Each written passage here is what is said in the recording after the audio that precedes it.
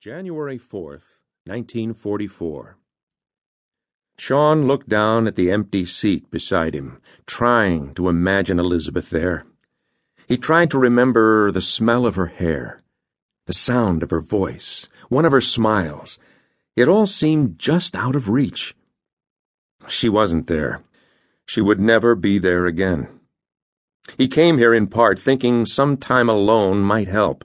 He was tired of pretending to be fine. It was exhausting. Pretending to see scenes out the window, pretending to read a book, pretending to listen. Elizabeth preoccupied his every waking moment. Sean had known a depth of love with her he'd never imagined possible, a love he was sure most men would never see, not in a lifetime. "Care for another cup?" Sean looked up toward the sound. "Excuse me?" "A refill on the coffee. It's on the house."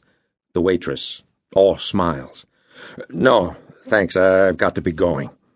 He stood up to pay the bill. The corner room restaurant hadn't changed a bit. If he closed his eyes, he could almost see their old college friends, all sitting in their proper spots. He got in a room at the hotel upstairs, but wasn't ready to turn in for the night. Too much left to do. The main reason he came back was to remember her, to reclaim moments of time, conversations they'd shared, places they'd visited. He wanted to see and feel all these things again, to do anything that helped him see and feel all these things again. Before it got too late, he decided to call Patrick. He walked toward the back by the restrooms to use the payphone. "Hello?" "Dad." "Oh, that you, Sean?" "It's me." "You get in all right? Everything okay?" "I'm fine, Dad. I suppose you want to talk to Patrick. I'll get him." His father never did like to talk on the telephone. He heard him yell Patrick's name, heard Patrick shout some loud, happy thing in the background. Sean smiled. At least he still had Patrick. "Daddy!" "Hey, little man, how you doing?" "I'm fine. You at your college?" "I sure am. When you coming home?" Sean must have told him 3 or 4 times he would only be gone a night. But after all Patrick had been through, Sean didn't mind telling him again. "I'll be home tomorrow, before dinner. You be good for Grandpa till I get there." "I will. Wish I could be with you." "Is everything all right? Is Grandpa treating you okay?" "Yeah. I just miss you. You were gone so long before."